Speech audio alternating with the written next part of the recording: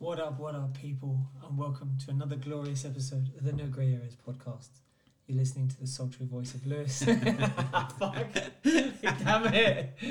And this is Denny. You ruined me, Denny, man. Why can't you just look normal while I talk shit? I wanted to stare into your eyes and you said it. Oh dear. So today is Monday, the 25th of January. It is. And obviously ain't shit changed since. Not a lot. But there has been a lot been going on in the world, as we just discovered. Italy's prime minister just quit. I feel like Boris should do the same, you know. Mate. Step aside for Lewis. Come on now, people. I'm gonna start a political party. Vote for me. What would your political party be about? No nonsense, man. No nonsense. It will be a prerequisite for anyone who wants to stand for my party as an MP that they would have to demonstrate consistently the ability to answer questions with either yes or no. Yeah, definitely. And no bullshit. Did you see the thing? I can't remember who it was. Was it Matt Hancock? I don't know. No, not Matt. The Minister for Education. Piers Morgan. Oh, he's a slime ball. Gavin Williamson. Oh mate. He got done. He is horrid. Oh mate, he messed up. It was it was embarrassing. So if anyone didn't catch it, basically Piers Morgan asks this guy, at what point have you had a conversation with the Prime Minister about handing in your resignation? And he's like, our focus has been, and he's like, no, I know what your focus is, bro. That's your job.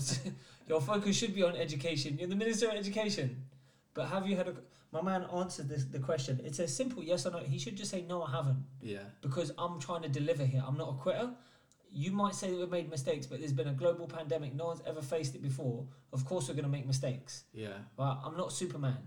Now, Piers, shut the fuck up. Let me do what I do. Matt Hancock done the same thing recently as well. Flipping Priti Patel done the same thing recently. Someone else today, though, cut him off. Who? Piers? Yeah. I saw it on the news. Someone cut Piers Morgan off. Some female MP. Hold on. I'll look it up. But yeah, it was mad, isn't it? But that's the thing. They're so Weasley. They won't even just be like, "Yo, Piers, I outrank you. Keep quiet." Yeah. You know, they just worm their way out of not answering. And there was an interesting thing today. Actually, Gordon Brown turned around and said, didn't he, that there's a massive there's an issue between basically in how the country's run. Piers Morgan furious as Theresa Coffey storms off GMT. Oh, she stormed off. Who's she? Well, let's find out. Yeah. As we're on here. Who's she? Work and Pension Secretary. Okay. I'm gonna play it. I'll play it in the mic if anyone wants to listen to this. Should I connected you? Should I connect up the Bluetooth and if you find it on my phone? Can do it. I'll just send you a link. Yeah. I'll just send you a link. That way we can. Oh. We're doing this live. Live and direct. Here's what I hate. No editing. Here's what I hate though. Like when you go onto these pages like the Mirror. Yeah. And what do you get? Here you go. I'm airdropping it to you. Cool. Because we're professional. Yeah. It's just come off. Just come in. It's just come through. Yeah. When you click on these newspaper articles and it takes you like to another page with 57 adverts in it. It's like, mate, get over it. Piers Morgan furious as to MP Therese Coffey storms off GMB interview. Okay, video is currently loading. So just give us a quick thing of what happened while this is loading. Bro, there's no point. I don't need to share. The people will hear. Here you go. Video what? Nah, it's still loading, mate. What? Go on, bruv. I got no idea. My phone's whack. Well, look, I'll level up, yeah? I'll level up with you people. I didn't even hear it. I read the article. I had a look. But I was literally about to jump in the car. I was like, man, I got time for this. But then as soon as we've mentioned it, just reminded me. Just search Theresa Coffey in it. Yeah, I'm gonna. So yeah, we'll bring it up. But the thing is, right, here's my thing with Piers Morgan, okay? A lot of times he says the right things. Yeah. But he says it in the wrong way to the point where even though he's saying the right thing, you don't want to be on his side. Right. Because you're just like, mate, you're being a dick about it. Yes, you're right, but don't be a dick about it. Right, okay. So like even with this, I forget the guy's name again. But yeah, even I think we're ready to go. One sec. Okay, go on. It says tap to play. And then it's going to say now loading. Denny, what's going on with your phone? You've I've been got on no them idea. porn Sorry for sites. interrupting you, mate. Carry on, because this is not playing. Yeah, wait, I'd rather just let it cut me off. So the thing is, let's say you ask the guy, he answers his questions. Like I would politely say, okay, listen, you've told me what your focus is. Right, I'll be honest with you. I'm clear on what your focus is. I don't want to hear that anymore. I just want a straight yes or no answer to my question. My question is simple. Have you had a conversation about handing in your resignation? Just yes or no will do. There's no need for anything else. And if he tries to answer with anything else, just say, look, I'm just going to have to stop you there. Either yes or no, or I refuse to answer, and then let's just move on. And that's it. You don't have to be a complete twat about it, which is what he does on a regular basis. Like, he's just too uppity on his high horse. And like I say, a lot of times he's right. There's nothing wrong with what he's saying. But it's hard for you to get behind a guy who sounds so pompous and is so like bullish in his nature. Yeah. You just don't want it. You got to People, unfortunately, have died due to this. Some of that will be recognising the age of our population. Some of that will be recognising the obesity of our population. But we've been learning throughout how we can improve the different ways of trying to help people during this. You know, at the same time, I'm very conscious of the economic impact it's had, particularly on young people. That's why we are trying to do what we can with education. It's why we've created Kickstart. It's why we're trying to make it Okay, but just to clarify, given you've now given... to get involved. Listen, I applaud you for giving us some reasons, because none of your... that's the first time we've heard a government minister settle on a couple of explanations. Right, none of your colleagues last week could give us any. So you've given us two now, ageing population and obesity. So are you saying that the reason for us having the worst death rate in the world is because of the public? They're too old and they're too fat? I think that's a very insulting thing that you've just said. You just said it. I'm conscious that there's a variety of factors which will have led to people sadly being ill during this time, sadly that translating into deaths. I'm conscious that this is a very serious impact. Our own Prime Minister was in hospital in intensive care himself last April. I'm conscious that we are wanting to make sure we have a wraparound support. Sorry, what did you find insulting, Ms. Coffey? Out of interest, what did you find insulting? You said two reasons for the fact we had the worst death. I also need to point out that you started this interview late.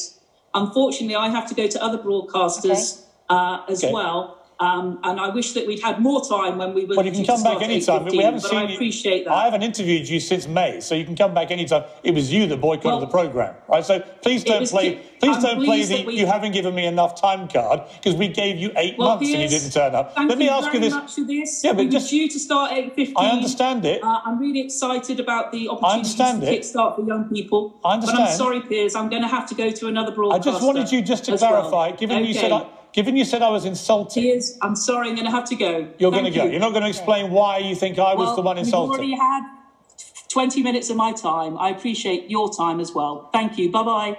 Wow. I wouldn't say she... No joke. She was quite polite. I think... She picked on the wrong thing, though. Yeah, I think she did. I think the only thing that kind of gives her a little bit of leeway there is she dropped in, Piers, you rocked up late. Yeah. She'd be like, listen, mate, I've got set time and we run over, I'm afraid, mate, you get done. Yeah. And the thing is, he can say, well, you boycotted the show, you haven't been on for 8 months, but you do talk to people like dicks, so I wouldn't want to come on your show. Yeah. And here's the thing, Piers Morgan is able to talk to politicians like this, Yeah. Could you imagine he was interviewing someone like Vinnie Jones, right? Yeah. And started giving Vinnie lip. Vinnie would be like, you fucking alright, son? Yeah. Do you know who you're talking to? Hold your tongue, boy. You get slapped. You know what it is as well? Is he's so comfortable. And from his old job, being the editor of The Mirror, I think it was. Yeah. He got to talk shit to everyone. He got to talk, and he's so used to be able to speaking to those people anyway. Yeah. But here's the thing. I do agree with him with that boycott. I think that was wrong when they boycotted for 8 months. But what I think they should do, and again, this is that lack of character they seem to show, is I would have been like, look, Piers, I'm coming on. You've got half an hour with me. The moment you talk over me, I'm done. You fill the rest of your half an hour slot with something to say. We're going to have a conversation that's going to go back and forth. The moment you talk over me, boop. That's what I'll do. Yeah. Like, and then the next person comes on and they just say, this is the rules now. You're And my man Piers will have to start checking himself on a race. Exactly. But they're just, oh, mate, Matt Hancock's the worst for me. But Gavin Williamson, mate, he is a... I think he should hand in his resignation. I think he should. It was embarrassing. Normally, if you repeat an answer in school, even if it's the wrong one, they cuss you out. You know as well in school, it's like, can you show us your working out? Like, how did you come to that conclusion? This was the question. You came to the answer. Show us how you got to that. I'm sorry, I read the wrong question. Shit. It is bait, bro. It is. These people. Those bastards. Fuckers. No idea where we were at. We just had a little break. Get some intermission. food. I know we're talking about some slimy politicians. Yeah, man. But just off the back of that, while we're on politics, have you been keeping up with, since you're a Scotsman? That was a really bad accent, wasn't it? Pretty much then. I'm nodding away like people can hear me nod. The independence referendum. Yeah. Looking to try and get it going again. Yeah. Like, really pushing. Funny enough, I got into, I tell you, like, I do my little trolling thing online, yeah? Got into another one. I got into two, but this one's relevant. So, Priti Patel was giving her advice, which will come to another racist thing that happened. I don't know if you saw it. I don't know. We'll come to that in a second. Priti Patel was being interviewed. In fact, this was an interview where she was saying, the interviewer was asking her, like, isn't this all just the government's fault? And she was like, well, no, it's not all just the government's fault. You can't just blame the government for every little thing. These things are managed on a local level as well. So what was she talking about? I think they were talking about the state of the country in terms of, like, people having to be at food banks and stuff. Right, yeah. And she was like, people have to take some level of of accountability. Yeah? You can't just go, oh, it's all the government's fault all the time for everything. Right. And I was looking through the comments underneath, and they're like, oh, she's a fucking snake, she's a bitch, she's that, and she's the other. And I was like, generally, I'm not the biggest fan of Priti Patel, but there's nothing wrong with what she said. You can't just go, oh, it's the government's fault for everything. Yeah. And she answered it fairly accurately. So I commented saying, to be honest, I don't really like her, but I don't see anything wrong with what she said, and I don't see anything wrong with personal accountability either. Right. People started coming after me, son. Right, it started coming after me, calling me a clown, calling me a moron, this, that, and the other. And I was like, people, just, if I'm a moron, that's fine. Tell me what's wrong with personal accountability. What is wrong with that? This Scottish guy, come after me, son. Right? But get this, I was like, he come after me. He's like, oh no, you're a dick, this, that. I was like, okay, but just answer my question. What's wrong with personal accountability?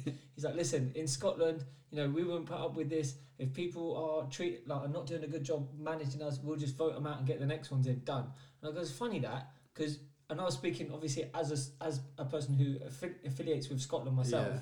I was like, we've been neglected and mismanaged by the British government for fucking decades, and yet we got a vote in 2014, and we said, fuck it, we'll stay. Yeah, true. Right? So you're chatting shit.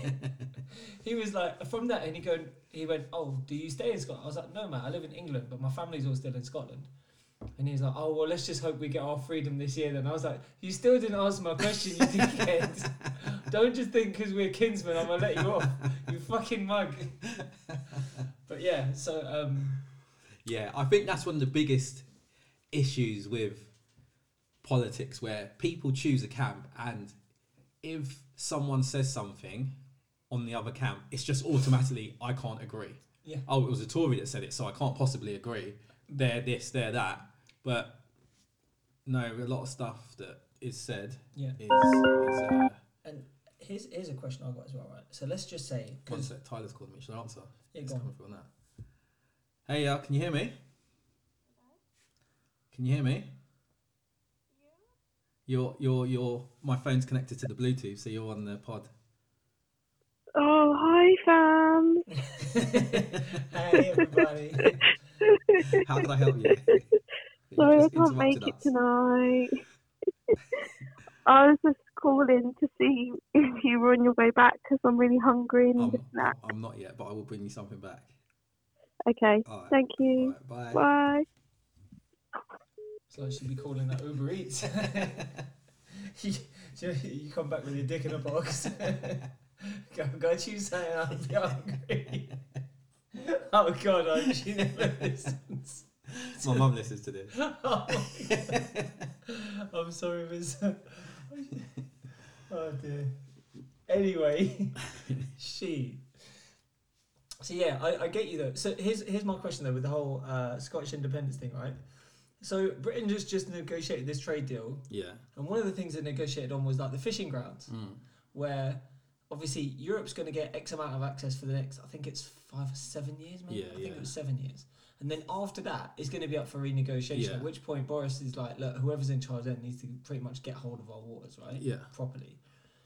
So what happens if Scotland join the EU, right? And the next leader goes, listen, we're taking all the waters around the United Kingdom, all of them. Does then Scotland have to negotiate to get the fishing rights to their own fucking water? I've got no idea how it will work. It's going to be mad. It is. And on top of that, they're going to go, oh yeah, we need a soft border just like Northern Ireland's got. I go, well, actually, you need a hard border because Northern Ireland's at least got water between that and the rest of the United Kingdom. I'm like, this is another thing as well, like, before Christmas, there was like, oh, Scotland's completely locked down, Scotland's completely... I was like, there's no border, you morons. Yeah. I drove to... Right, maybe... I did that shit out, didn't he? Someone I know drove to Scotland during the lockdown. Drove all around Scotland during the lockdown. It was definitely not me, fam. Why did you? Why did I know someone that drove to Scotland? Yeah. Just because they wanted to just because they could. Maybe they wanted to go and visit the family and stuff. I don't know. Shit. Maybe they're Scottish. Just because they I could. don't know. But this is what I'm saying. Like, there was no like. If you're going to enforce a lockdown, not to go back onto the COVID thing, but what they should have done is had police at roadsides going, HGVs go through, but if you're in a normal car, you stop and you answer some freaking questions, and we'll chuck you off the next junction and send you back home. But there wasn't any of that. Anyway, not that I would know. I don't have any first-hand experience. Yada yada yada. But point is, obviously, if Scotland want to get their independence, I don't understand why the vote went the way it did back then, especially because the sentiment hadn't really changed. If you speak to most Scottish people, they don't, in general, most of the Scottish people that I know at least, aren't big fans of the English. I think there's sometimes a fear of change. Like, there's comfort sometimes in hating. It also gives you an excuse to blame. Sometimes that having to do it by yourself is a scary thing. But I do think if it happened now, I feel like they're more likely to leave. Mate, I would want to leave this government if I could.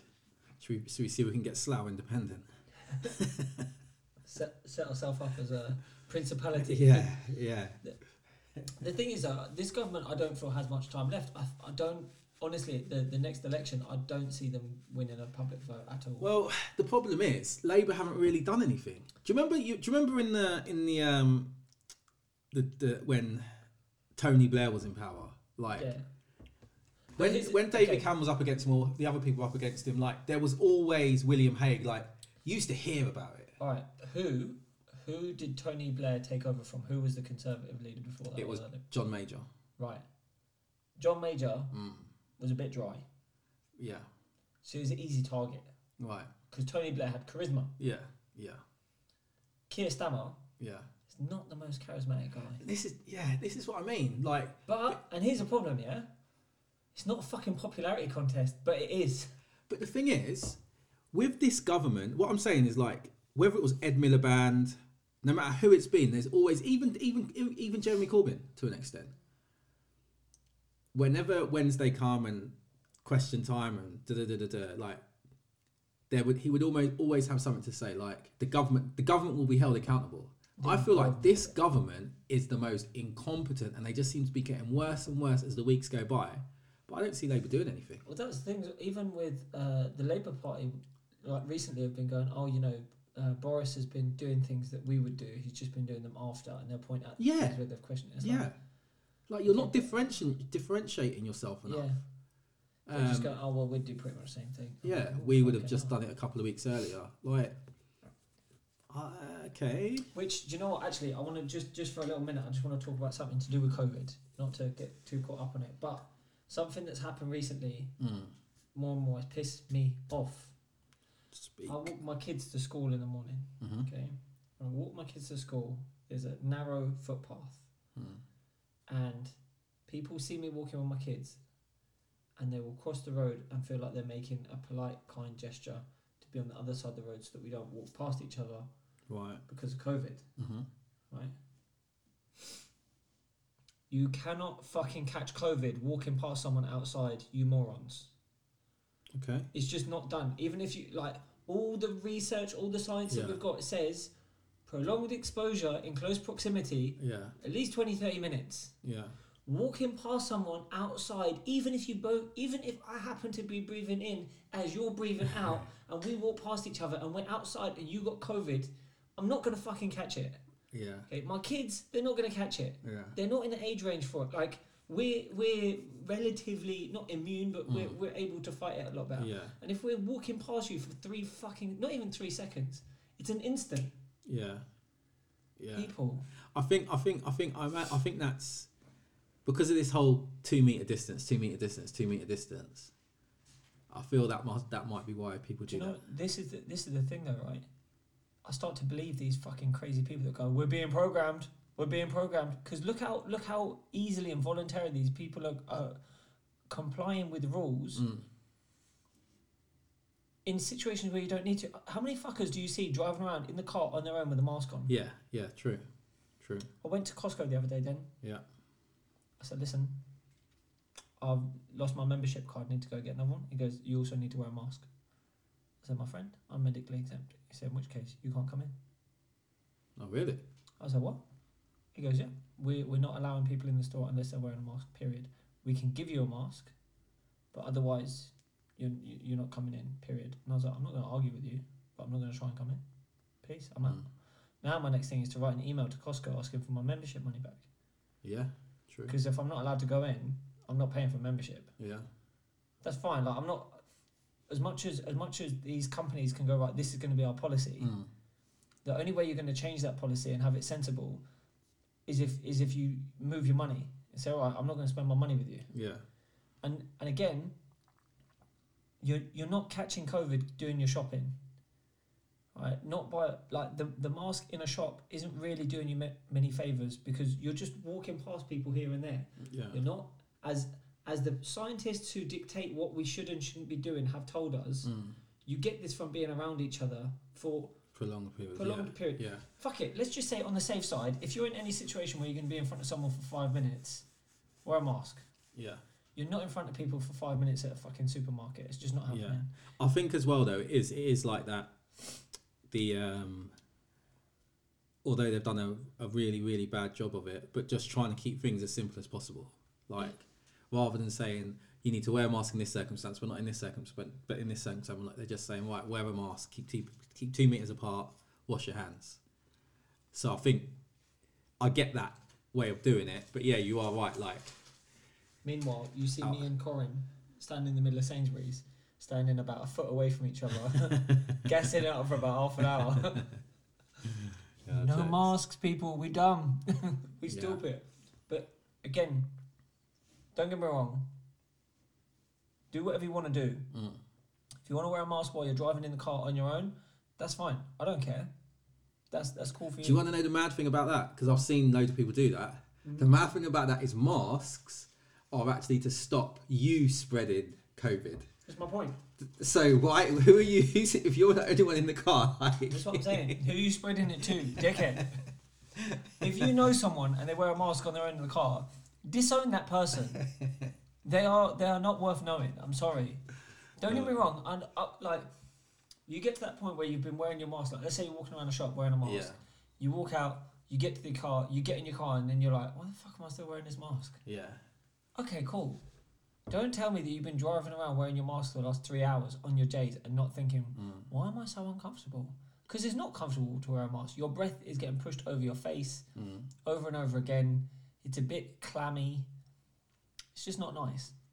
I'm not one of these people who go, you can't breathe wearing a mask. Of course you can fucking breathe. It's like there's holes next to your nose. There's holes next to your cheeks. It's not... Again, scientists are like, unless you're wearing an N95 mask, you ain't really doing a great job of stopping anything. But our government are like, nope, have to do it.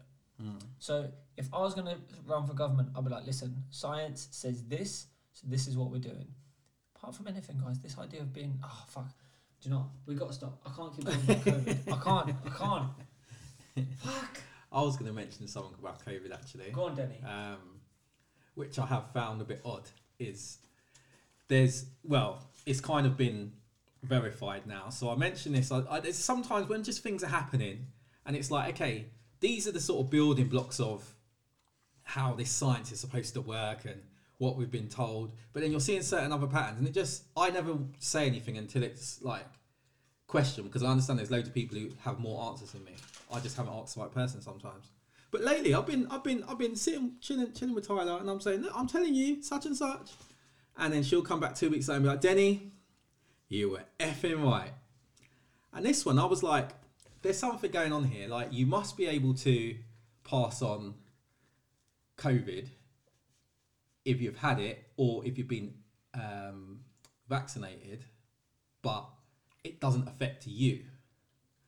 Because how this is supposed to work is, let's say, right, we've got a whole country, no one's had it before, so the virus can just run rampant in everyone, right? Yeah. If 6 million people have had it, they should be blockers.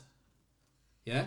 So what we're kind of led to believe when we're just told, oh, they're immune to it, let's say you've had COVID, so if you get it, you're not blocking it on. If I pass it to you, you're not passing it on because I'm immune to it, right? So with the numbers keep going up, and obviously more and more people getting it, those blockers, or it obviously isn't as simple as that would seem. Okay. But if you've got, let's say, 65 million people, you should be able to take out 10 million people straight away, because about 10 million people have had it, or however many people have had it, who stop the transmission or block the transmission. Okay. But that hasn't seemed to happen because the numbers have kept rising. So anyway, I made this assessment, little pat myself on the back, and that is apparently the case. That they're saying people might still be passing it on while even when they've been vaccinated. And here's the problem: around Christmas time, the government are like, "Look, we're going to get this vaccine rolled out, and then we can start ending the lockdowns, this, that, and the other." And now they're going, "We're going to have the vaccine rolled out, but there's still going to be a lockdown because you can't stop people from transmitting." It's like, well, if everyone's been vaccinated, then why can't we? Because if you're all not susceptible to it, it doesn't matter if someone can carry it, because who they're going to give it to? If all the vulnerable people have been vaccinated, there should be no problem. Yeah, and this is the thing. They've been messed up with that as well. So the Pfizer vaccine, it was supposed to be 3 weeks in between the first shot and the second shot. That's how Pfizer tested it. The government have decided they're going to wait 12 weeks in between to allow more people to get the first shot. Right. Now, it seemed to make sense, but Pfizer have since come back and said, okay, but we ain't tested for that. The government said our calculation has done this and it seemed like we feel like it's safe. Israel, who I think are who are the number being the most efficient so far in terms of rolling out the vaccine, have come back and said, by our calculations and the testing we've done, that by 4 weeks you're too fucking late. By 4, it's like down from 90% to 33% efficacy or something like that. So I would be, first of all, I was like, well, it's scientist be scientist, but then I was like, okay, it's someone that's been more successful at handling this compared to our government, and it just seems like everything is a mess. I don't want to sound like I'm discriminatory or anything, but if I've got a Jewish scientist and an English scientist, I'm listening to the Jewish guy, bro. They have a better track record when it comes to education, I'm afraid. Yeah, well, this is what I'm saying. I don't want to sound like I'm being prejudiced towards my brethren, this is my cousins. Or perpetuating stereotypes. Yeah, but if our leadership as like classic white man is to anything to go by, we dumb as fuck. But yeah, funny enough, actually, someone was talking about so actually getting to the whole racial thing. We were talking about Priti Patel. Priti Patel, yeah. This guy, this fool idiot, was on his, I think he's on his Snapchat or his Instagram, whatever, and he was doing a selfie. He's like, I as a white man, will not be listening to Priti Patel, this packy, because coloured people do not do well in positions of power. So you could unpack it. You could go, well, Priti Patel is not Pakistani for a start, and in fact, for an Asian woman, she's pretty much the whitest woman I've ever seen in my life. Like, everything about her is white. I'm sure she goes home and has a fucking ham and cheese sandwich before she goes to bed. But yeah, and then he said, like, obviously, coloured people don't do well in positions of power. It's like, well, what the fuck would you know? Like, you live in England. We've never had a non-white PM. Yeah. Right. And if anything, if you want to judge it, like, let's just look at who we are closest allies to. All right, America. They've just got rid of a white president. Yeah. Didn't seem to sit too well. Before that, they had a black president. People seem to be pretty chilling with him. Yeah. It's like, and that's the most common. But obviously, you look around the world. There's dozens of non-white prime ministers that are running countries. It's a dumb thing to say. Here's the thing. He was insistent that it was a joke, and even his girlfriend in the video seemed to be quite shocked. Yeah. Because she was like, "Oh, you're pushing it too far." It seemed to be like she was like, "This is not going to be taken well." Yeah. And it said the news article that I saw today said that he was a football boss, like a team boss of a football. Okay.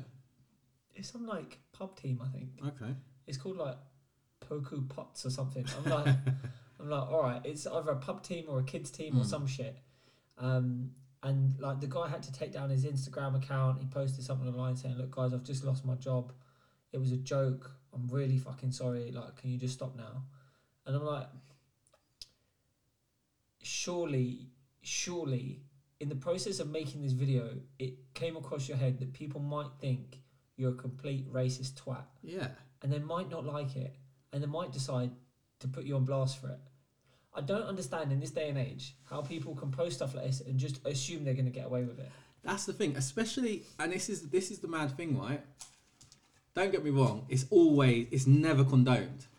But there's a clear difference between someone having a racist rant on a bus and some other person filming them and them getting what comes with that, right? Total deserved. Yeah. But sorry, if you're savvy enough to be using social media, recording a video, you know what's going to come of that. You're sorry after it's happened. You're not sorry that you done it. Yeah. You're sorry, you know, like he's seen that a million times. Everyone's seen that happen a million times now. There's no excuse. There's zero excuse, but it serves him right. I was like, what did you think was going to happen, bruv? Did you think all your white supremacist neo-Nazi friends were going to share it with all of their white supremacist neo-Nazi friends? Yeah. And no one of any other ethnic background would see it and take offence? Surely you know that's not how social media works. This is what I mean. It's mad as well. Like, I've seen things where someone said something and then someone posts it and the tag underneath, just the phrase underneath, internet, do your thing. And within minutes, their address, their name, their job, their company, like their boss email's address is just published. Like, that happens within minutes now. And this is my thing, yeah. I don't personally believe in laws governing speech. I think let people say what they want to say. It's the easiest way to find out who's a dickhead. Yeah. Don't restrict people from saying things and be like, because a lot of people know now that you can't say like racially motivated malicious shit to people. So like if we got into an argument and I said something like racially malicious to you, you could have me fucking arrested for hate speech, right?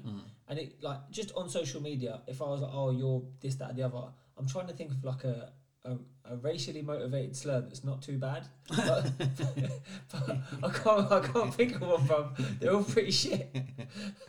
But yeah, so obviously nothing that you could say out loud. But yeah, let's say I said something racist to you. You could just go, "All right, I'm gonna take this down my local police station." Yeah. Next thing you know, I've got feds knocking on my door. Yeah. Getting done for it, and then next thing you know, my business is failing because I've got a criminal record for hate speech, which is gonna stop me from teaching kids, which rightfully so, right? Yeah. But here's the thing: if I'm that kind of dickhead to say that kind of stupid shit, but I'm aware that it's against the law for me to do it, I'll hold my tongue, right? Yeah. But if I know I can get away, like from a legal standpoint, I'll get away with it. I can say whatever I want to you, Denny. Yeah. You can't say fuck all. right? You can just be mad. You can punch me in the mouth, right? But you can't go to the cops and say anything. You know what I'm saying here? Hold on. Hear me out. Especially online. More so online. Because all it takes is for you to just publish what I've said. Yeah. And go, internet, do your thing. Yeah. And I'm fucked. Yeah. And I know you could be like, well, that's kind of vigilante, social justice. Fuck it. Let the chips fall where they may, people. I rolled the dice when I said something racist. But I got to deal with either I'm gonna get snake eyes, maybe. Yeah. The house will always win. Do you not think it's discriminating against stupid people? Because it's stupid people. Darwinism, bro. It's so true. It's Darwinism because those stupid people are the ones who do that. My thing is this, right? I still don't get this about. Well, I get it with regards to social media, but it still frustrates me that why people do it. Why do people love sharing their opinion online? I don't know. Like, who are you sharing your opinion? Surely, everyone that your opinion is really gonna matter to,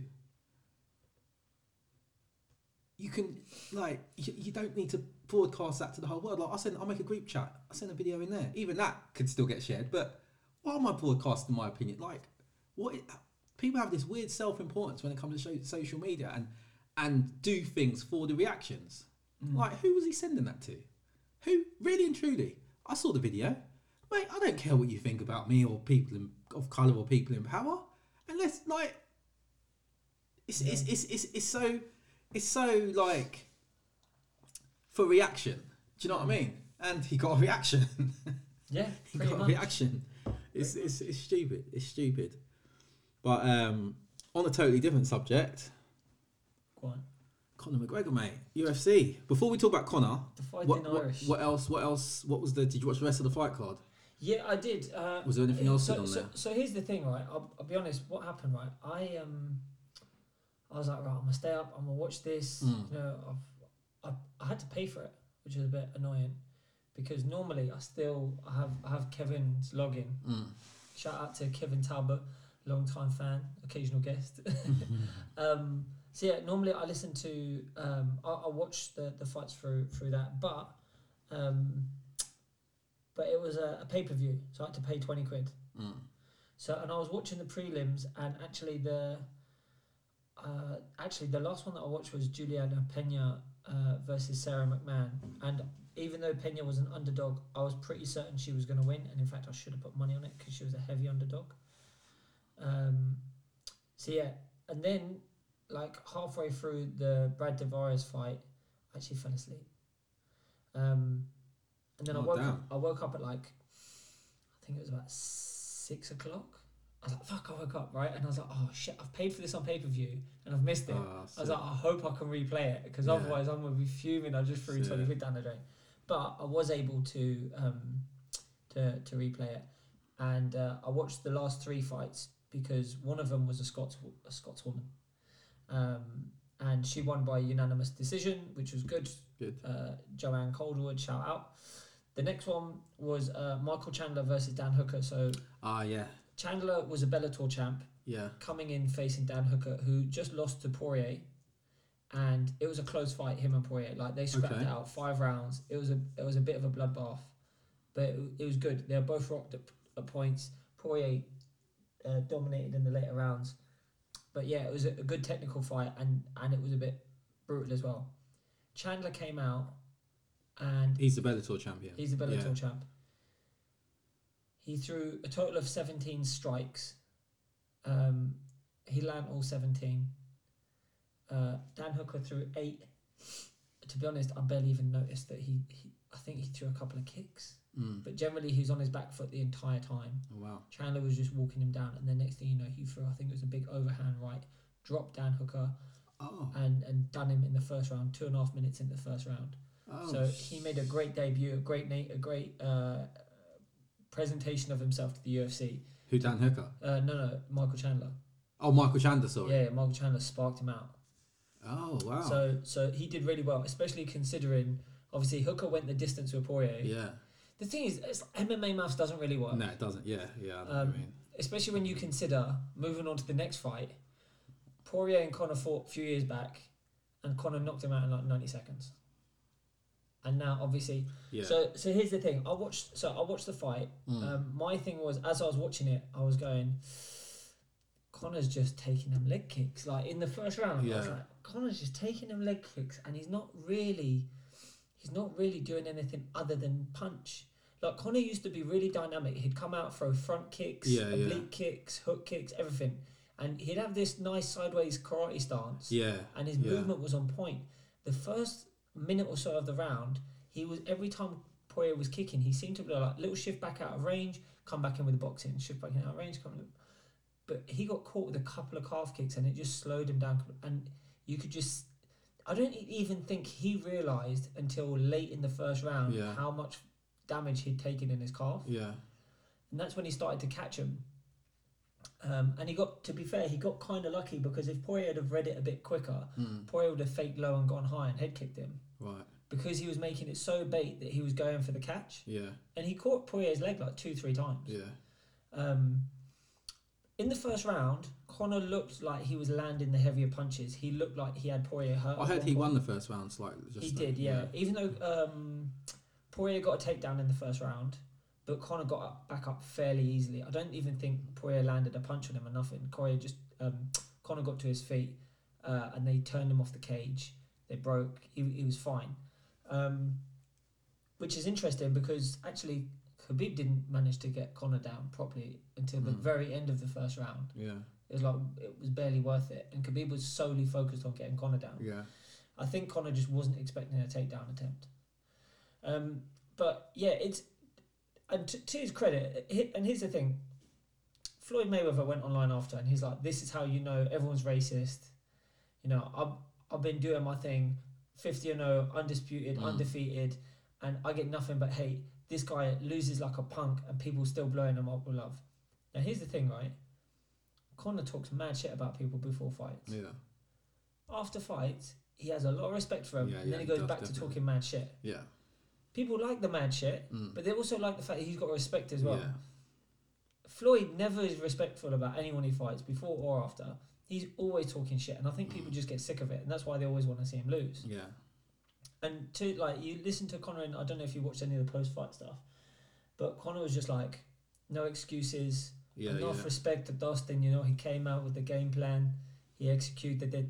My calf, man, it's swollen like a fucking balloon. He's on crutches, isn't it? Yeah, man. Because I heard him saying something about like he like that calf kick, like it's a nasty weapon. It's a bastard. Yeah, he was saying like it was almost like it was some new thing. Like but he said it. The thing is, I'll tell you, funnily enough, the first person where they used to kick the thigh, innit? Yeah. The first person to finish Nate Diaz in a fight, Benson Henderson, calf kicked the fuck out of Nate Diaz, and he went. No, sorry, he didn't even. He was punching Nate's thigh and calf kicking him, and he went as Nate went to block a kick or a punch to the thigh, and he went for him. But calf kicks they've been a thing. Like, to be fair, it's not like it's a new thing. Yeah. But it's a new thing in terms of what people are focusing on. Right. It used to just be some other little element to the game. Yeah. But if you think about it, your calf kick is your longest range weapon, so it's your safest weapon. Yeah. Right. And you don't have much muscle around your calf. The bone's quite thin, and there's a lot of nerves and tendons and stuff running through your calf. Yeah. So it is a real vulnerable point. Yeah. Other fighters that have had issues is like Stephen Thompson, who's also got a really wide karate stance. So these guys who tend to have wider stances tend to get hit with calf kicks more, which is annoying because there's only one other guy that I know that has a decently wide stance but doesn't get lit up with calf kicks so much, and that's Israel Adesanya. Right. But the reason for that, I think, is because Izzy is constantly feinting. So he's feinting movement, he's constant motion. Yeah. He's giving signals like he's going to kick, like he's going to... And it makes it very hard for other people to kick. Yeah. And this is what, like, when I'm watching Conor, I'm like, you should be throwing leg kicks as well. You should be throwing front kicks. Like, if someone throws a leg kick and you throw a front kick to the body, you're knocking them over. Yeah. But his argument was quite a valid one. He's like, I've had, before, like this morning, I had one fight in 3 years in a cage. Yeah. And he's like, I needed more experience. He's like, you can't beat experience. He's like, of course, like he wasn't saying that before the fight, but he kind of was as well, because one of the reporters asked him, like, why did you retire last year? And he goes, I just wanted to fight. He's like, I got frustrated. I just wanted, like, you can't neglect the cage. You need to be in the cage constantly, and I felt like it was setting me back. So that's why I said, fuck it, I'm done. I just got frustrated. He goes, but I love to fight. And the thing with Conor is that he, like, if he has it his way and the UFC let him, he'll probably fight again in like April, May. Yeah. He really don't like. He's worth so much now, and he's achieved everything, but he still wants to fight. Why? Because he loves to fight. Yeah. That's all it. Even John Kavanagh said it like years ago. He's like, as soon as Conor beat Eddie Alvarez and became a double champ. John Kavanagh was like, all right, you're done, mate. That's it. Your career's finished. You don't need to do anything else. What have you got left to prove? And Conor was like, I just want to fight. It's just, he's like, fuck it, I'll fight Floyd Mayweather. I'll do whatever. Like, obviously went off and fought Floyd and came back. And if you said to Conor, like, look, Khabib will come back and fight you, he'd be like, awesome. Let me go fight him. Khabib won't do it though. Yeah. So yeah, Khabib is officially retired and has been since he won against Justin Gaethje. And Dana White was hoping that something at the weekend would happen that would lure Khabib out. Yeah, that's what. Yeah. And I think what Dana was hoping was that Conor would beat the fuck out of Dustin Poirier, and then get on the mic and go like, Khabib, come back, you pussy. Yeah. But didn't happen. And I think Dana probably went home and cried himself to sleep while jerking off. So yeah, that's pretty much what happened with the UFC at the weekend, bro. I don't know if you saw it, what you thought of it. I saw, I didn't see it. I saw the knockout the next morning. No one got knocked out, bro. What are you talking about? Conor.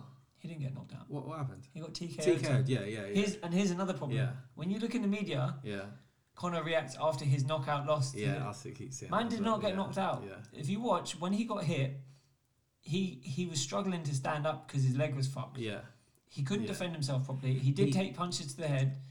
Three of the 7 punches that Poirier threw missed.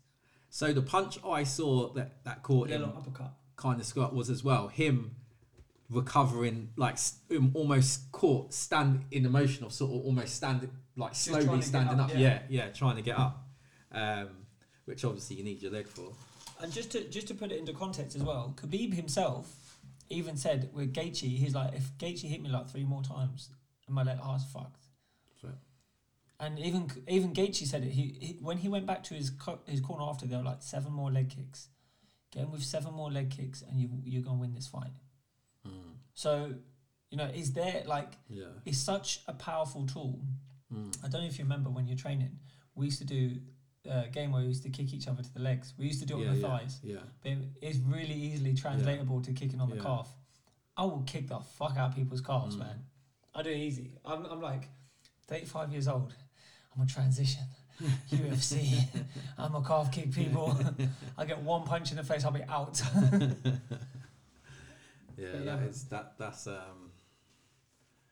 That's and the other thing is, like, people online are like, oh, Conor's done now. He's done. His career's over. It's like, is it? He's got 4 more fights. Most of his fans are still his fans.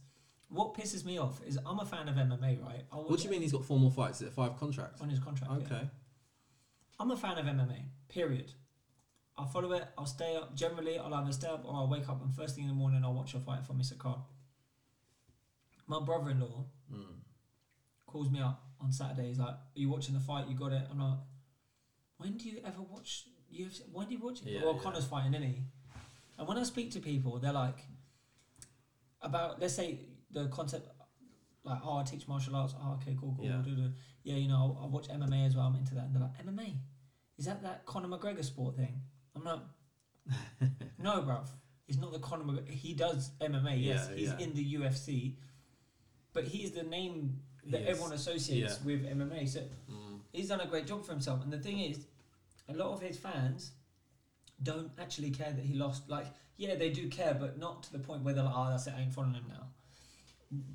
But on the flip side of that, there's a lot of casuals who are like, oh, that's it, he's done, I ain't watching him anymore. So he probably did lose some stock. Yeah. What do you think of what do you think's next for him? Like, there's obviously the Nate Diaz fight. But Nate Diaz, I think he can't afford to lose that. Here's a funny thing as well, right? Poirier in his post-fight press conference. This event this weekend was about establishing is someone going to challenge Khabib? Right. Gives Khabib something to come back to, or is someone going to like show themselves as being like a clear like new champion or whatever, right? And in theory, Michael Chandler did a really good job of saying, look, I'm fucking here, I'm in contention. Yeah. And then Poirier did the same, because Yeah. Poirier's only lost recently has been to Khabib. Yeah. So, and Poirier's fought some bad men, like Eddie Alvarez. He beat, well, technically he was beating the crap out of Eddie Alvarez, and there was the fight got ruled a no contest, and then they had a rematch, and he beat the fuck out of Eddie. Okay. And then prior to that, he'd also knocked out Justin Gaethje in the last like 2 minutes or something of the 5th round. Yeah. Hit him with I think it was a knee or an uppercut from the clinch, I can't remember. Fought Max Holloway, who Max Holloway, I don't know if you watched, I don't know if I saw the clip with the when he was just talking to the commentators on that no look punch. Bruv, That was so sick. here's my thing, yeah. I fucking love Max Holloway. Since there was a fight back in the day, I can't remember who it was. But there was he stood in the middle of the cage, clapped his hands, and pointed to the ground, and he was like, "I ain't moving. Let's just go." And he just, and for the last 10 seconds of that fight, these boys just stood toe to toe and beat the fuck out of each other. And I was like, do you know what? You got to rate Max. Yeah. He fought Brian Ortega, and was punching Ortega in the head, and he goes, "No, man, you need to block it like this." And then he threw it, and Ortega blocked it, and he went, "Yes, that's right, let's go." Like, he's a savage. Yeah. He fought Jose Aldo, and then he literally, like, he walking back to the cage, walking back to his corner, he went, "The man's tired. Next round, he's done." Next round, man quit. Wow. I was like, Max Holloway is at 145, he's a beast. And the problem is, he's got 2 losses from this guy, Alexander Volkanovski, Yeah. who's, I think he's from the same, I'm pretty sure he's on the same camp as Izzy Right. and Dan Hooker, actually. Yeah, he is. The first fight was really close, but fair. Alex probably won it. Yeah. Leg kicks, funnily enough. Yeah. The second fight, I can't find someone that thinks Alex won it, Oh really? but the judges give it to him. It looked to me like Max won rounds 1, 2, and 3, Yeah. and he dropped Volkanovski as well in, I think it was the first or second round. Volkanovski won the last 2 rounds in everyone else's opinion, which is fine. Like I can see that, I can agree with that. Question it, like, but how if you're gonna go, well, you have to beat the champ. It's like, well, he barely beat Max in the first fight. Yeah. Max done a more conclusive job of proving his case in the second fight, and now anyone can talk about is they need to have a trilogy fight, which is weird because normally when you're 2-0 against someone, no one wants to see a third fight, but everyone wants to see Max. Max is a bad motherfucker, I'm telling you. Yeah, I do like it. And do you know what? He did not spar at all in the build up to this fight. Oh really? No sparring. Last 2 or 3 fights, no sparring. And that's why I'm like, yes, Max, you the man. I don't get caught giving Max Holloway a metaphorical blowy here. But he's amazing, bro. I highly rate him. If you're a fan of MMA, you do better to be a fan of someone like Max Holloway than of Conor McGregor. Okay. He's just more active and he's more engaging, to be fair. Like, he's a cool guy, Hawaiian dude. You know, oh man. And that's the thing, it pees me off that there's so many good fights out there. Yeah. You know, John Jones has just moved to heavyweight. He's Stipe and Ngannou are going to fight again, and then the winner gets John Jones. Okay. So that's going to be mad. Yeah. Okay. You know, Izzy is going up to light heavyweight.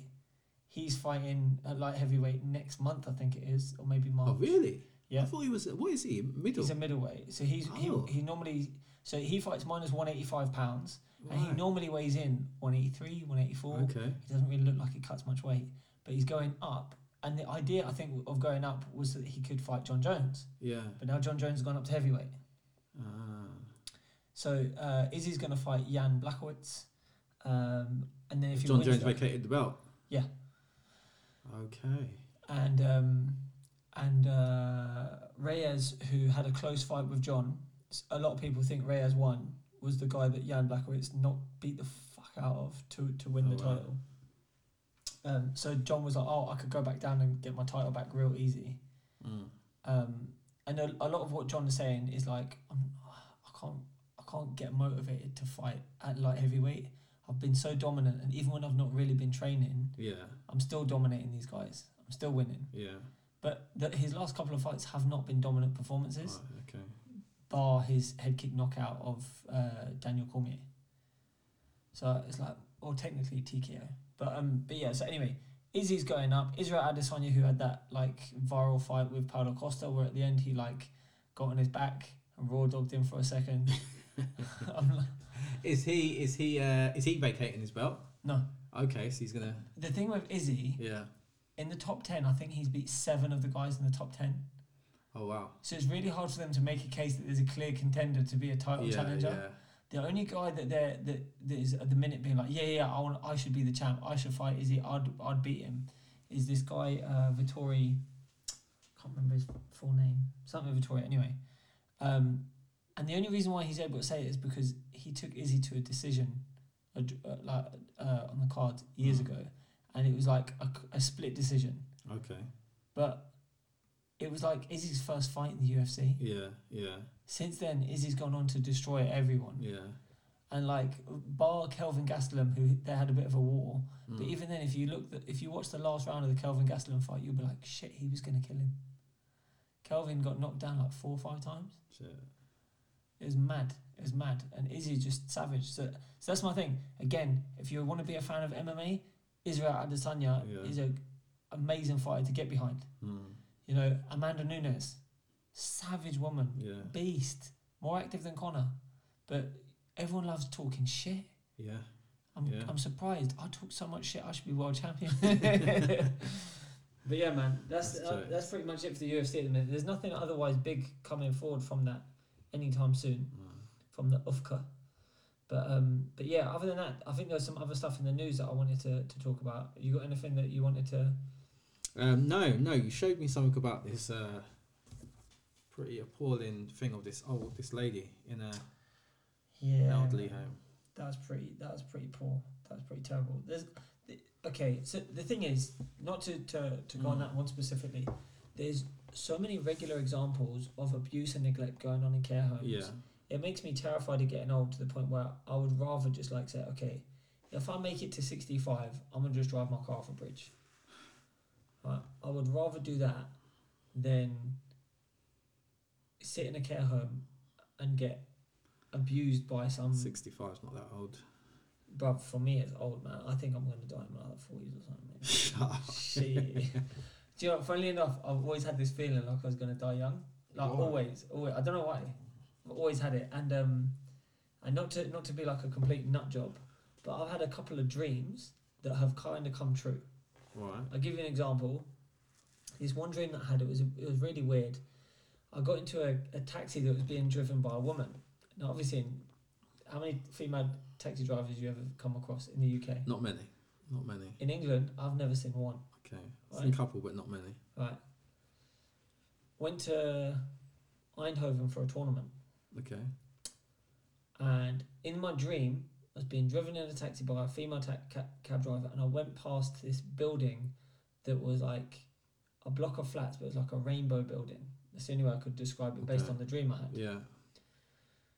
And I turned to your uncle, my coach, and I said, Coach, I've been here before. He's like, what? He goes, when did you come in? I said, no, not literally. Like, I swear I've dreamt this. He goes, okay. I goes, if I'm right, there'll be like a colourful building soon. Literally about 30 seconds later, we drove past this balcony at this building. So one sec, are you still in the dream? Or no, this is in real life. This is in real life. Okay. Yeah. I thought so. I was getting no. In the dream, I hadn't been in Eindhoven. I didn't know where it was in the dream. Right. I just knew I was in the car being driven by a woman, like female cab driver, and there's this colourful building. That's it. Right. Okay. That's part of the dream. And then obviously I get in this car with the female cab driver. It feels really familiar. This dream comes back to me. Yeah. I say to my coach, I've been here. I feel like I've been here before, like in a dream. This is why I did that. 30 seconds later, we turn a corner. We go past this like apartment building, and it's got every apartment's got a balcony, and each of the balconies have a different color face plate on the balcony. Oh, well, so just like multicolored balconies. Yeah. And I was like, that's my shit. That's from my dream, right? But I've also had a dream once where Vinny, if you remember Vinny, had asked me to pick up her sons from Maidenhead. Yeah. She'd never asked me to pick up her sons, right? In real life. But in this dream, she asked me to pick up her sons. And on my way driving to Maidenhead, I got into a car accident.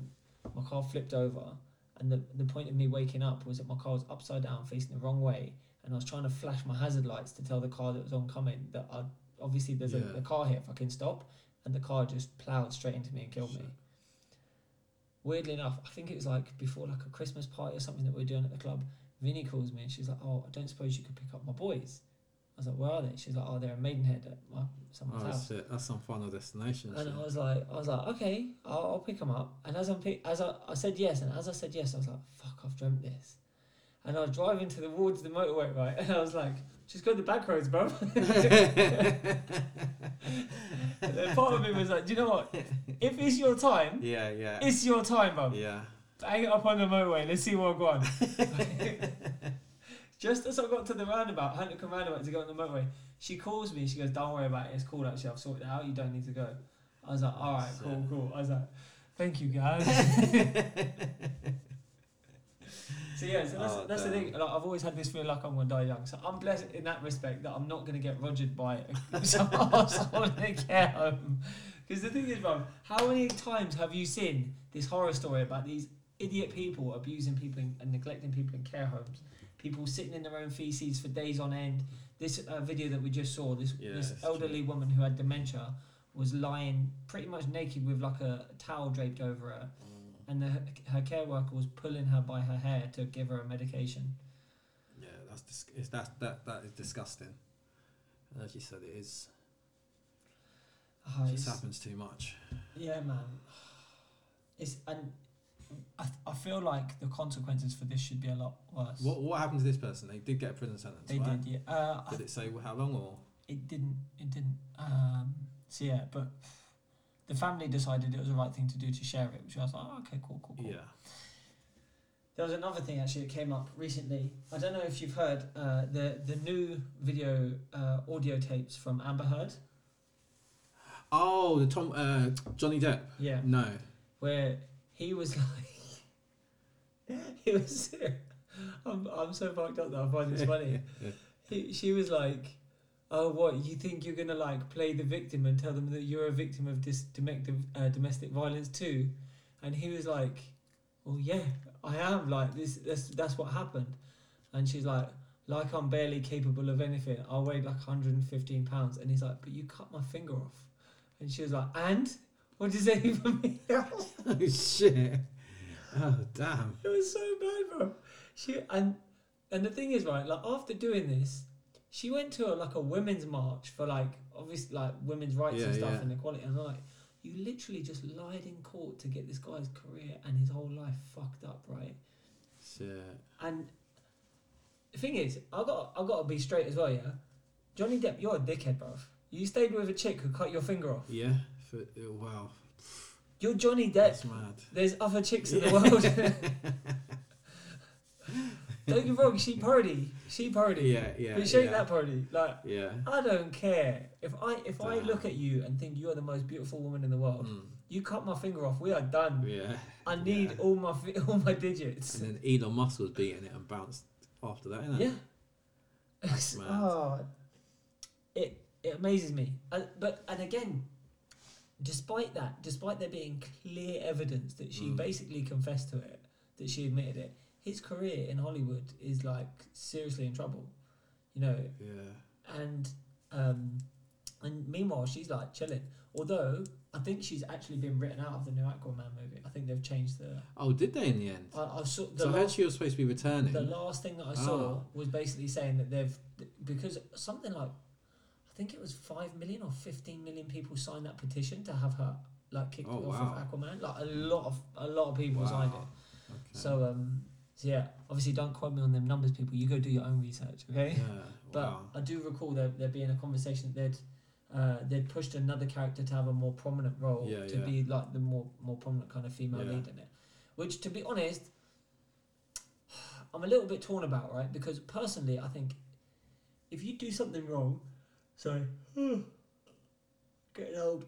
If you do something wrong, then society deems it right that you should be punished for that thing. Now, let's say it's a prison sentence or whatever. That's the consequences done. Right.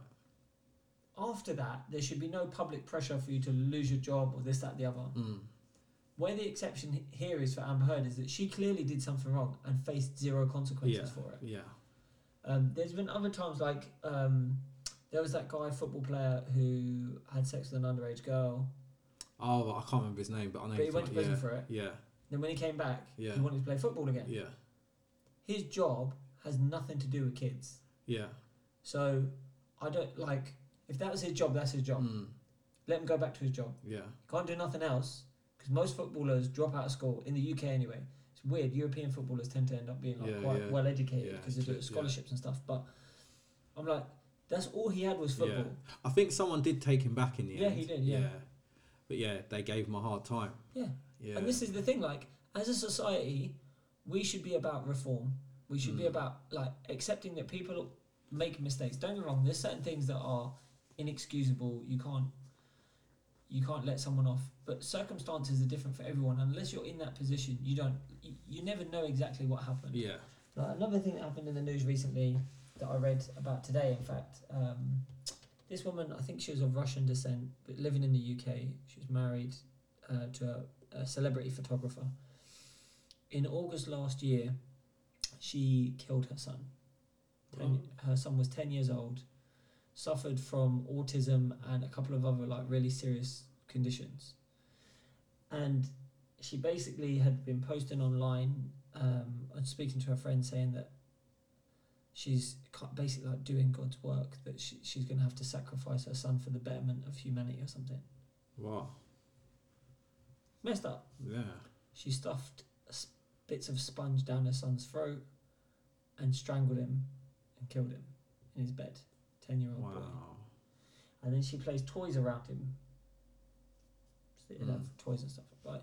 Now, if someone, first of all, if a woman kills her son, then obviously if anyone kills anyone, there's something wrong. But for a woman to kill her son, there's something severely wrong. This woman was struggling on her own to look after her son who needed around-the-clock care. And it seemed to be like the stress of it was too much for her. I'm not by any means excusing what this woman done.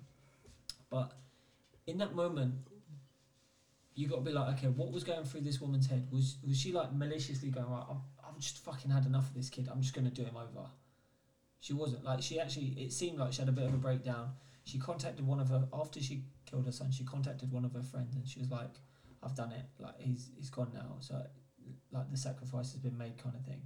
Her friend came round to the house, saw what she'd done, hid her passport so that she couldn't like flee the country, and then spoke to her for a little while, and then they both walked and she handed herself into the police. Wow. Right? And it's like, on the one hand, part of me wants to go, you evil bitch, you killed your son, and he's an innocent kid, 10 years old, had all kinds of health issues. You could have asked for help. You could have called the police and said, listen, I need someone to take my son off me. I'm thinking about killing him. Yeah. I just can't do it anymore. Social services would have come. They'd have taken your son into care. This is in the UK? Yeah. They'd have taken her son into care. Yeah. She'd have been all right. I don't know how it could not be in the UK if she walked down to Acton police station. Oh, yeah. She was in France. She walked to Acton Eurotunnel. But yeah, so I'm like, there's always another way. But in those circumstances, we don't know everyone's personal situation, how much stress they're going through, yada, yada, yada. Doesn't make it excusable, doesn't make it right. Should that woman have a chance at living a normal life at some point in the future? I think she's going to have to get over it herself as well. Like, at some point, it's going to dawn on her that she killed her child. And I think there's more psychological evaluation that would have to take place. That's what her defence team is. Yeah, there's I know in prison, like they'll have like like what they'll call like a crime of passion, where someone lashes out for a specific reason. It's clearly a one-off, and although they served the amount of time in prison, their conditions in prison are often very much different to that cold, callous, sort of premeditated situation. But here's the thing, yeah, like in that situation, that woman obviously, again, we're not making excuses and be like, oh yeah, it was all right, you know, you forgive these things, but you're gonna have some sense of like almost compassion for that person. Like they obviously went through some messed up stuff, but if you find out some guy deliberately messaged an underage girl online and then arranged to meet her and had sex with her or whatever, and done it knowingly, is that a crime that is more serious or less serious than killing a child? I would say it's almost as serious, but not quite. He didn't kill someone. Right? But here's the thing. I saw an interesting thing like this on the Joe Rogan show, a clip that he was saying about murdering someone is worse than rape. And I think it's a very tough thing because when you murder someone, that's it, it's done. That's it. But when you rape someone, the suffering continues for the rest of And I'll tell you the other thing. I'll tell you the weird thing is, right, because this is one of the things I didn't, when he said it, there was something I didn't agree with, because he was saying, yeah, of course it's much worse, you know. But I think the thing is, everyone, and I think rape and paedophilia are the two most obscene things in our society, right? Yeah. Now, I think even a murderer, when someone hears someone's murdered, someone's first thought can sometimes be, oh shit, what did they do? Like, you know, but you can't say that for rape or paedophilia. And even with regards to murder, to an extent, like we're so aware of those crimes of passion. Yeah. Do you know what I mean? Like you can be defending yourself and and someone end up dying. So I think there is a level of understanding, whereas with certain it's just like no, zero excuse, and then there's that stigma. Even sometimes if someone is found not guilty because there wasn't enough evidence, it's like the finger got pointed. Well, here's the thing I was going to say is with the rape thing, it's like a lot of arseholes will say, well, what was she wearing? She was asking for it, mate. That's what you get when you behave like this. You go out drinking at a club and then you get should have been out doing that. That's BS, fine. And there's also a coalition of people that are trying to recognise that paedophilia is like a sexual preference. Yeah. And that people can't help their sexual preferences. Yeah. It's like being homosexual or just a straight person who's like into feet or whatever it is. Yeah. That's just your fetish. Yeah. And I'm like, okay, except for here's the thing. If you're gay, you can have sex with another man or another woman of the same gender consensually. Yeah. If you're into feet, you ask your chick. Yeah. Baby girl, let me play with your feet for about 5, maybe 10 minutes. I'm gonna butter them up real good, right? That's fine. If she's into that, then fine. It's consent. Yeah. A child does not have. I'm sure I've said this before. Yeah. Children are not even aware of having the capacity to have consent. Yeah. Agreed. And actually, we'll get on to that now about soon. And that's why obviously paedophilia is one of them things that are you know, what's the term? The word irreprehensible. Apprehensible. Oh Jesus! Yeah, you know the word, people. Yeah. I can't get it out right now. It's too late. Oh yeah, apprehensible. Yeah, I think that's. I think it's reprehensible. Reprehensible. I don't know. Anyone who's smart enough, write in the comments on something online. So I get that. I get what you're saying as well. And again, there's always context to it, right? Because you could meet someone and you're chatting to them and this, you know, oh, what you been up? Like, oh, so what do you do? And they go, oh, well, I'm actually looking for work at the minute, but it's a bit difficult because I've got a criminal record. What you got a criminal record for? Murder. You go, oh, shit. Yeah. What happened? What did you do? And they could go, well, actually, thing is, I got into a fight outside a pub. Yeah. We've both been drinking. Yeah. I punched a guy in the face.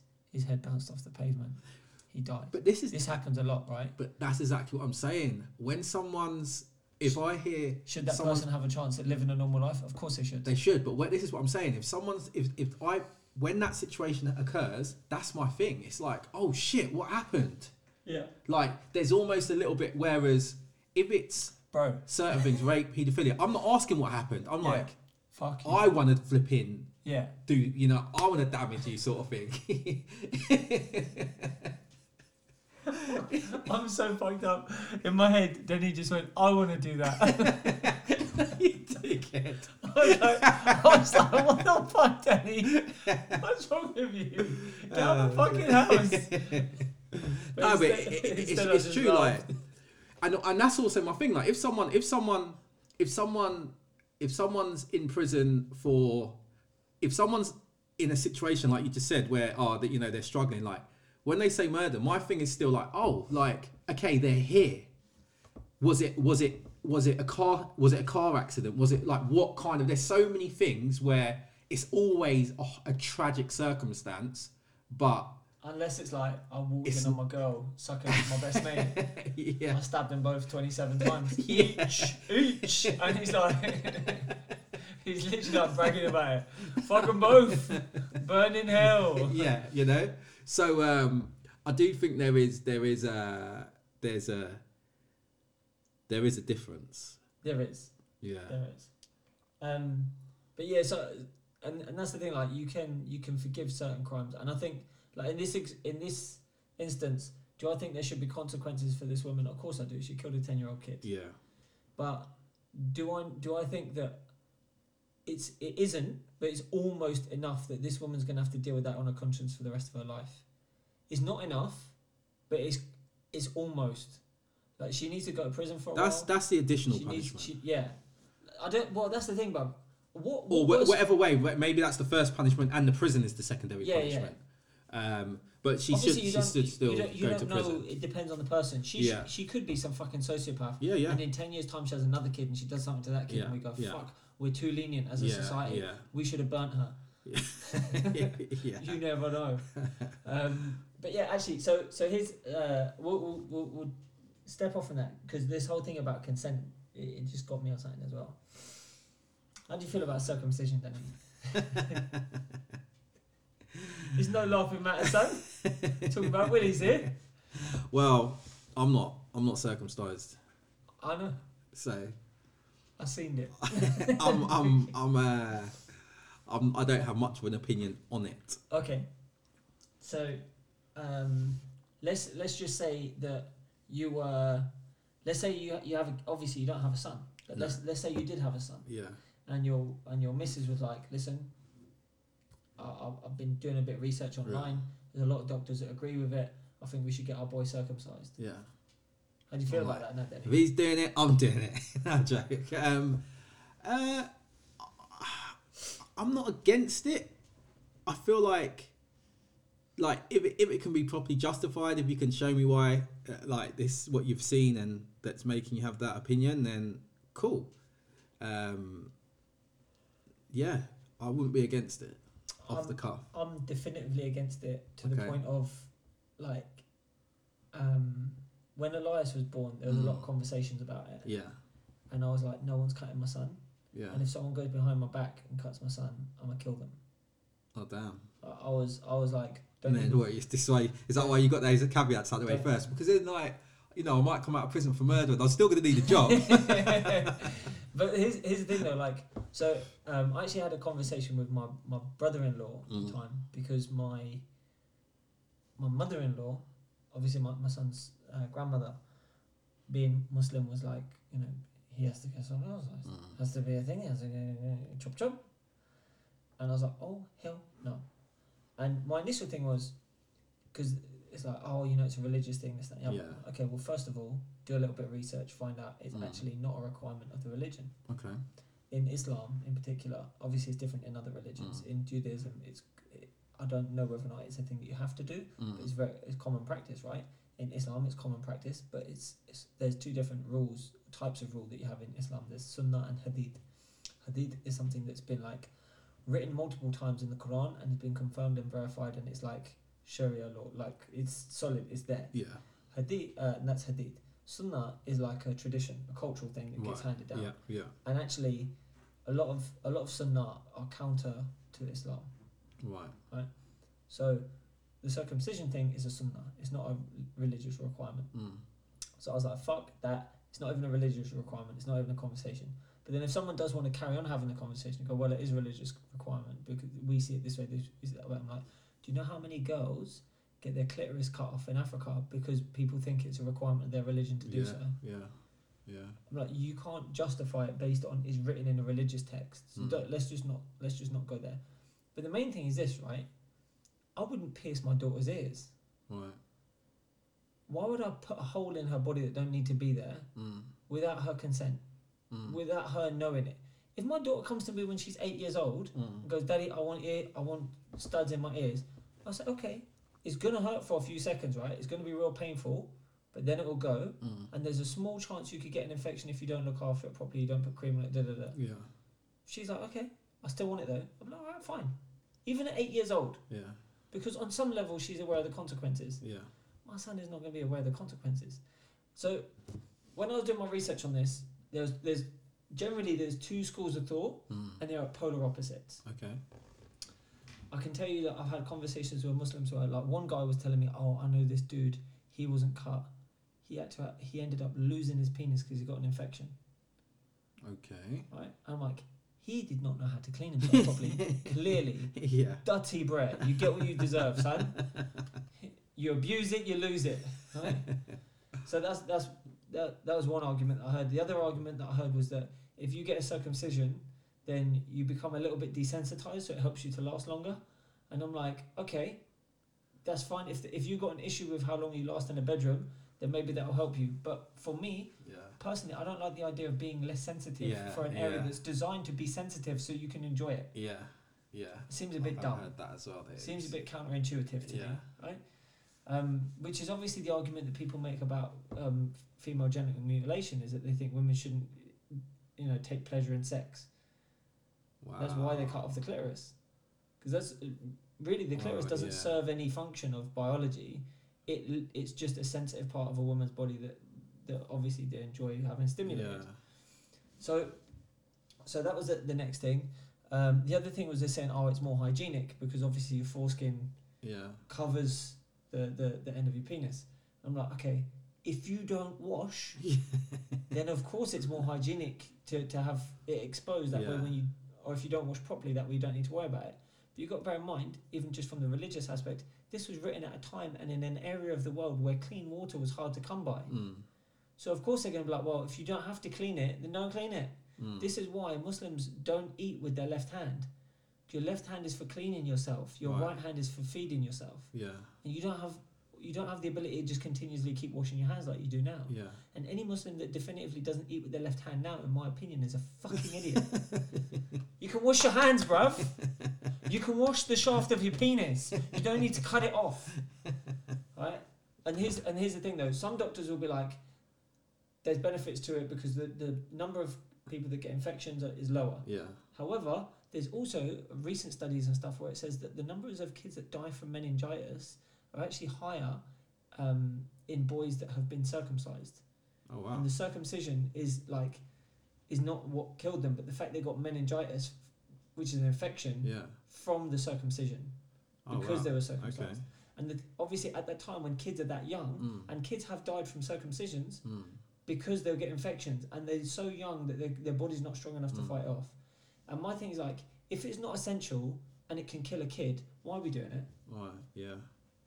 There are other cases where if there's been kids get infections, clean your child. Yeah. Clean yourself. You're an adult. Fucking hell, people, come on, it's not hard. But yeah, the other thing is obviously consent. There's also been studies that say that a lot of men suffer from trust issues with women.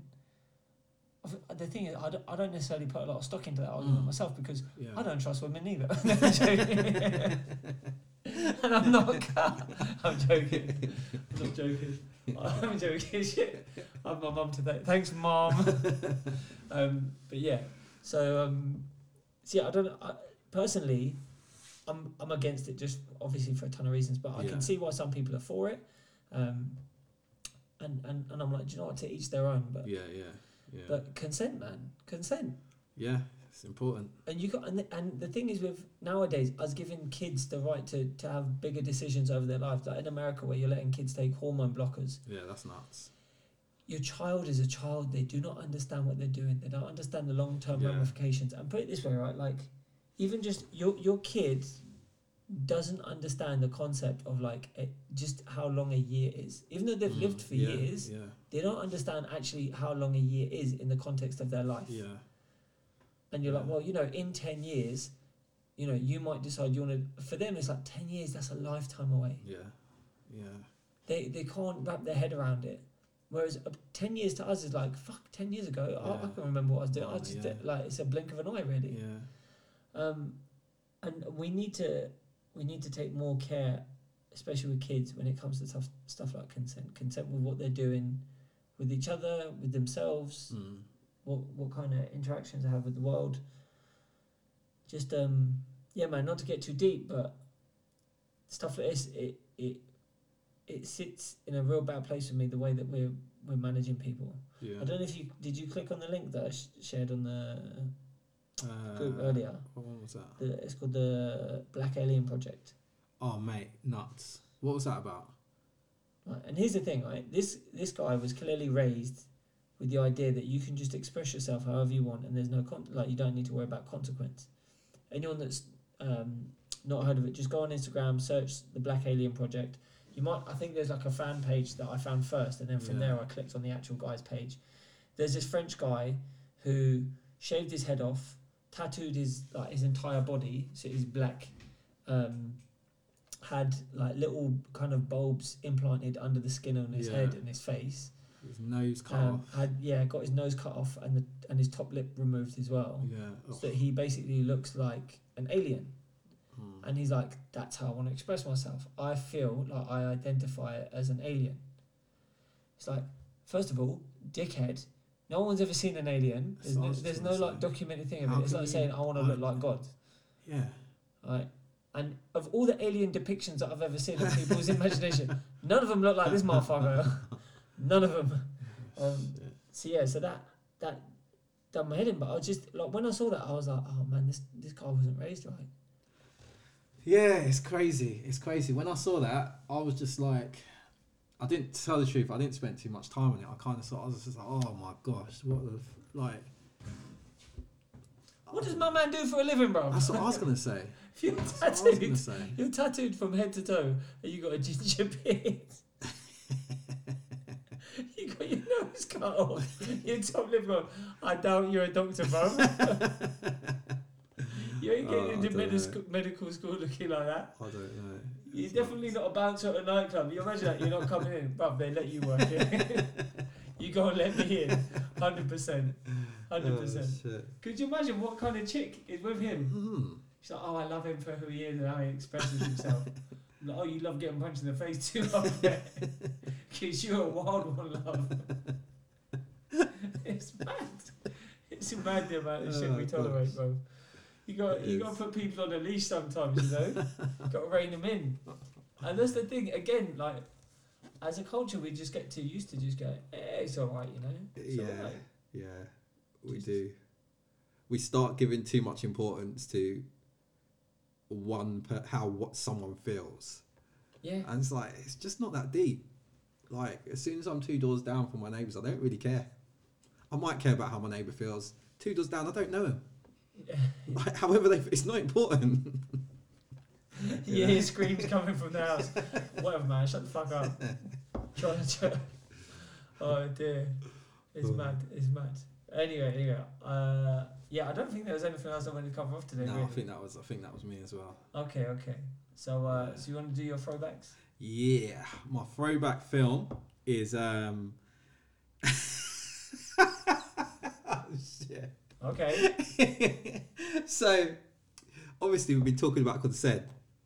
And my throwback film was going to be Hollow Man, Kevin Bacon. Oh, shit.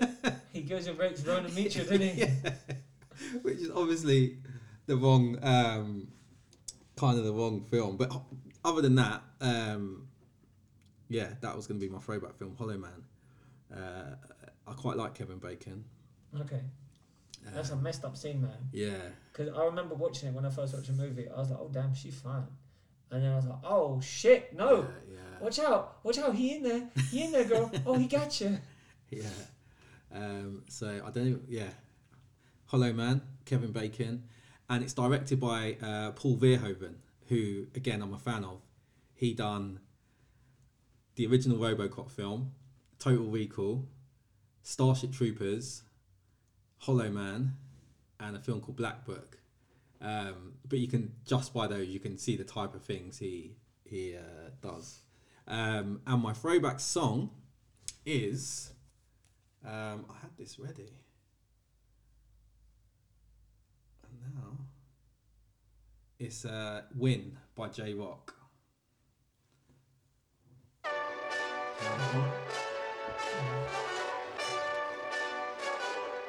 Yeah.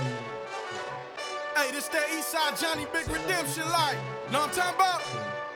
Hold up. Whoa, whoa, whoa, whoa, whoa. Get out the way, get out the way, get out the way, yeah. Get out the way. Yeah, it's not that old, but it's a decent track. Fair enough. Check it out. So my throwback movie, weirdly enough, I've got to make sure I'm saying it right. In fact, let me just check. Give me 1 second. I know the name of the movie, but I just got let me just check the cast. In fact, no, it's not that one. I'm pretty sure. Oh shit! I think I've changed that before. Is it? Yeah. You messed up then, next time. I messed up. Okay, so it's going to be Friday After Next. Okay, what, your film? Yeah. Friday After Next. With the one with Terry Crews in it. Oh yeah. That guy, Tiny Lister. He died. Yeah. COVID, was it? I think so. Yeah, something like that. Rest in peace. So basically, in Friday After Next, there's a scene with Cat Williams and Terry Crews, where Terry Crews just got out of prison, and Cat Williams is a pimp. Yeah. He's like, "Oh, you working with a pimp, huh?" Okay. He's like, and Cat Williams goes to the toilet, and Terry Crews walks in. He's like, "Fresh meat," and he's like, "What you saying now, boy? Get the hell away from me!" And then Terry Crews basically tries to rape him. Cat Williams ends up getting some vice grips on Terry Crews' nuts, and like walks out the party holding onto his nuts. He's like tells his woman like, "Get in the car, start the car," and he tells Ice Cube, like, "You're gonna hold this wrench. I'm gonna run to the car." And then his missus drives off, leaving him to get chased down the road. I thought that was cool because, funnily enough, actually, Terry Crews was recently talking about his acting career, and he was saying how he was like, "I would rather take a small part in a great movie than have a main part in a crap movie." Wow. So I'm guessing he's been offered a lot of like B-rate movies because he's a decently known celebrity. Yeah. But he's never been the lead character in even a poor film. Yeah. And I think that's his way of saying like, I'd rather just take a smaller role in a decent film. And funny enough, his first movie that was on, Training Day. Okay. He was just an extra, right? But he was hench. He was the hench guy who was. Was that his first film? Yeah. Okay. He didn't get paid. Oh wow. Got paid nothing. He's like, the director asked me if I wanted to come on, and I said yep, and I turned up every day, and the director was just finding little opportunities for me to be in scenes. So he was up there on the roof with the pigeons. Yeah. And then he was down when Denzel was like, "King Kong ain't got shit on me. Oh, you motherfuckers be playing ball in Pelican Bay." I know all the words. Anyway. So yeah, he got that. Anyway, there's a couple of songs that I was trying to choose from. I just want to make sure that this song I didn't already pick because I could have. I think I did actually. What is it? I think I picked it last week. Hope, Faith Evans. I did. Ignore me. Yeah. Old school song. I'm gonna do it. I'm looking at a couple of different tracks. And I'm like, oh, this one's really old, and it's. What's it called? It's not a great song, but it catches me sometimes. Mrs. Robinson. By Simon & Garfunkel. Do you know what? I think you've done that before as well. Nah, have I? I feel like you might have. Maybe I have. If I have, I've got another one. It is a tune though. I was actually listening to it the other day. I had Simon & Garfunkel playing in the background while I was working. Let me check. Let's see. I feel like this is. Oh no, it hasn't. You put it. Yeah. It's classic tune. It is.